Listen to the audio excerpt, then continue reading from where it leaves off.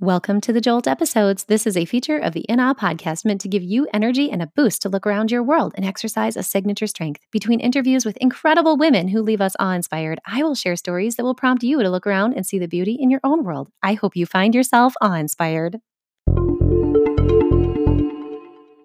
Loving greetings to my In Awe community. What a joy to have you here today with me for this Jolt episode. Today, I'm excited to share with you the heart of one of my favorite people on the planet and soul sister from her contribution of her faith in action story to my latest book, Lead with Faith. Her message will always be timely, no doubt, but the content of today's Jolt episode is supremely relevant as we navigate our world during COVID-19 stay-at-home safe reality. Today's message comes from the H in faith, which stands for leading with heart. From the chapter titled Emotional Intelligence and Empathy, we hear from the incredible Bethany Hill.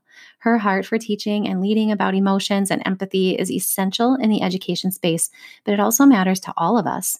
Right now, I know that we are all facing challenges in naming, regulating, and some even allowing ourselves to experience our full range of emotions.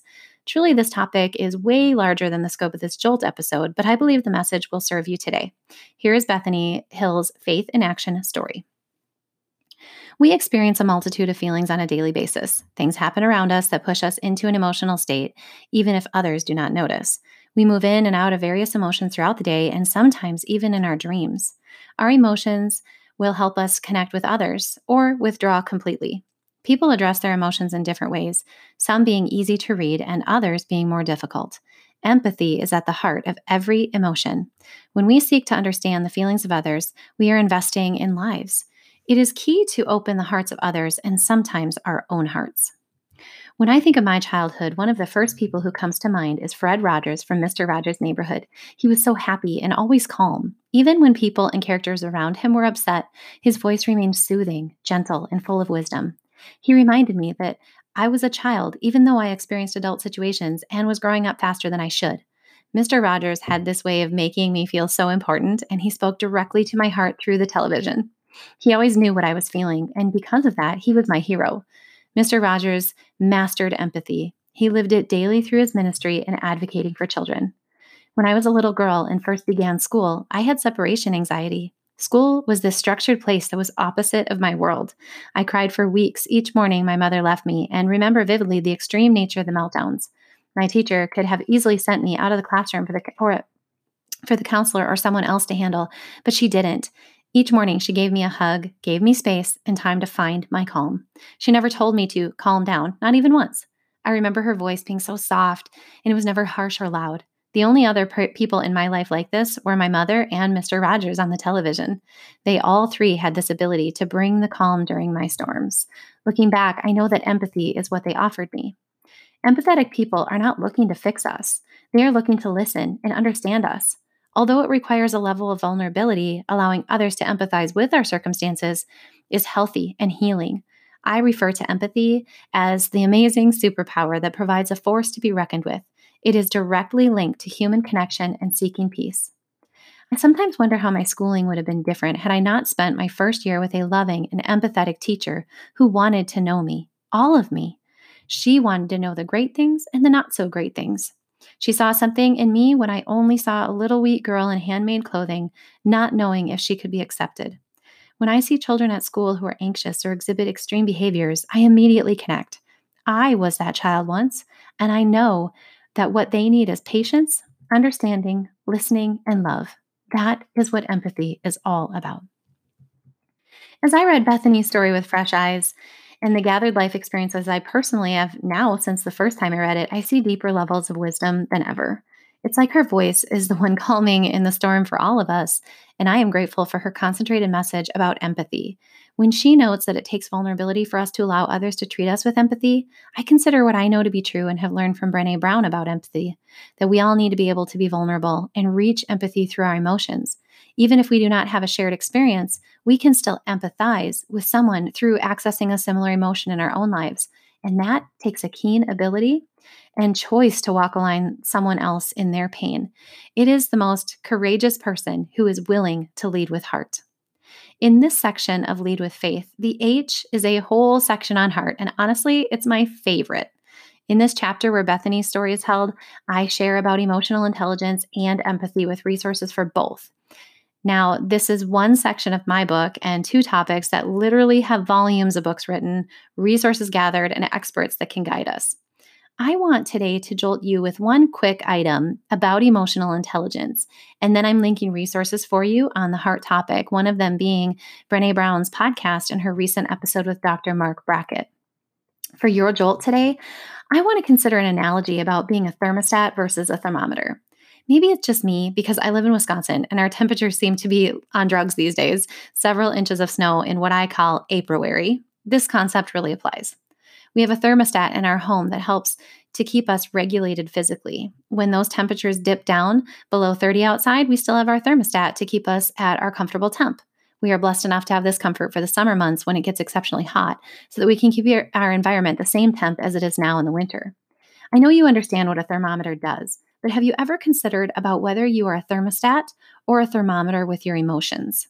While emotional literacy, regulation, and management is way too large of a topic for this jolt, the concept of awareness and management is something I think we can all consider today. Our emotions are challenged right now, friends. It is flat out truth. In our house, we can go from cool to hot potato quite quickly, depending upon which assignment the girls are trying to complete, as my husband and I work on our own projects while the dog gets into the garbage again while I'm on Zoom. Yep, that was just yesterday. Mercury spews on many days here. It's just the truth. And I look for Dr. Jody Carrington's wisdom when she says we can't get it right 100% of the time, and we only need to do 30% of the time. Thank goodness. Sidebar, you should check out that episode with Dr. Jody that I had on the NL podcast, which is linked to this one as well. She shares so much about the need for emotional regulation for us all. She provides strategies and she is hilarious. I love that woman and all of her work, and you will love that episode. It's episode 54 of my podcast linked. Okay, back to this concept. Thermometers signal awareness. They tell us what temp is, and we can literally watch it move up or down. When it comes to emotion, thermometers have their place. They gauge our emotions and they mark it. Using Leadership 2.0 as a quick reference, and this is by Bradbury and Graves, they speak to the domains of emotional intelligence. Thermometer behaviors mean we have self awareness and even social awareness. We can notice our own emotions, and if we are strong in this area, we can accurately perceive them as well as our tendencies across situations. Like when you're at home all day long with no roadmap or answers for when that might end.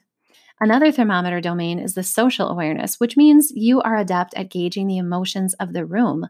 More to the point, you can accurately pick up on others' emotions and understand what is going on with them. Emotional intelligence thermometers are such an important skill set because we cannot gain strategies for regulation in order to lead at our best in any scenario if we are first not able to accurately identify emotions. And please don't fool yourself into thinking that these skills are easy. If you listen to the linked podcast with Brené Brown on Permission to Feel, you will hear that most of us we're not cued into the nuances of our emotions. Most think of sad, mad, and glad when there are so many more possibilities to tease out. For now, and for this jolt, thermometer gauging is a start. Where are you at today as you listen, my friends? Your household or those around you? Because I believe the key of true leading with heart is that you are able to be that important thermostat. In order to be who we are truly called to be in this life with this most excellent and love for one another and ourselves, we need to become regulators. Moving forward with this analogy in the domains, self-management means you are able to use thermometer awareness to adjust your behaviors positively. Self-regulation does not mean numbing and coping negatively. It means adjusting your temperature by utilizing positive behaviors, becoming your own thermostat. It's not always easy to do this, friends, but emotionally intelligent leaders have this one solid, and they are at their foundation strong at this. It's critical because the next domain, which is relationship management, requires you to be regulated.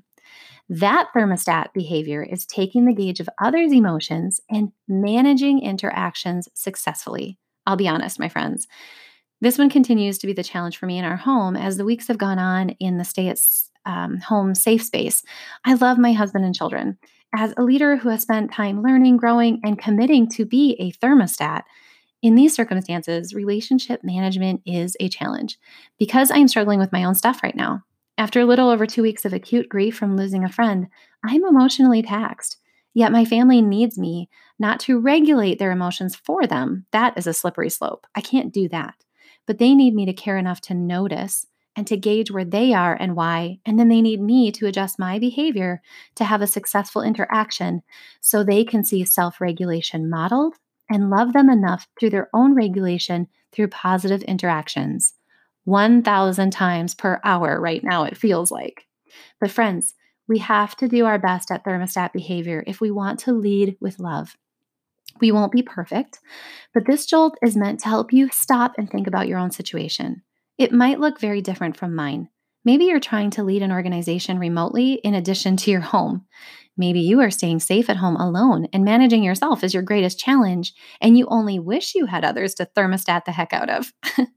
Regardless, I hope this message reaches whatever it needs to in you to give you a boost of energy to know that you can be empowered to gauge, and even more importantly, that regulating is an awesome and important leading with heart skill. And we can all work to develop the thermostat within us, even in Aprilary during a pandemic. Blessings, my friends. Hey, you. Yeah, I'm talking to you, listener, checking out this Jolt episode. Hey, I want to see what you're seeing in the world. So hop on over to Twitter or Instagram or Facebook or wherever you want and pop out a quick sentence or a picture or something that inspired you this week. Let's share with one another, show the community what you're seeing with your eyes to see the beauty in the world. #InAwe2Rise.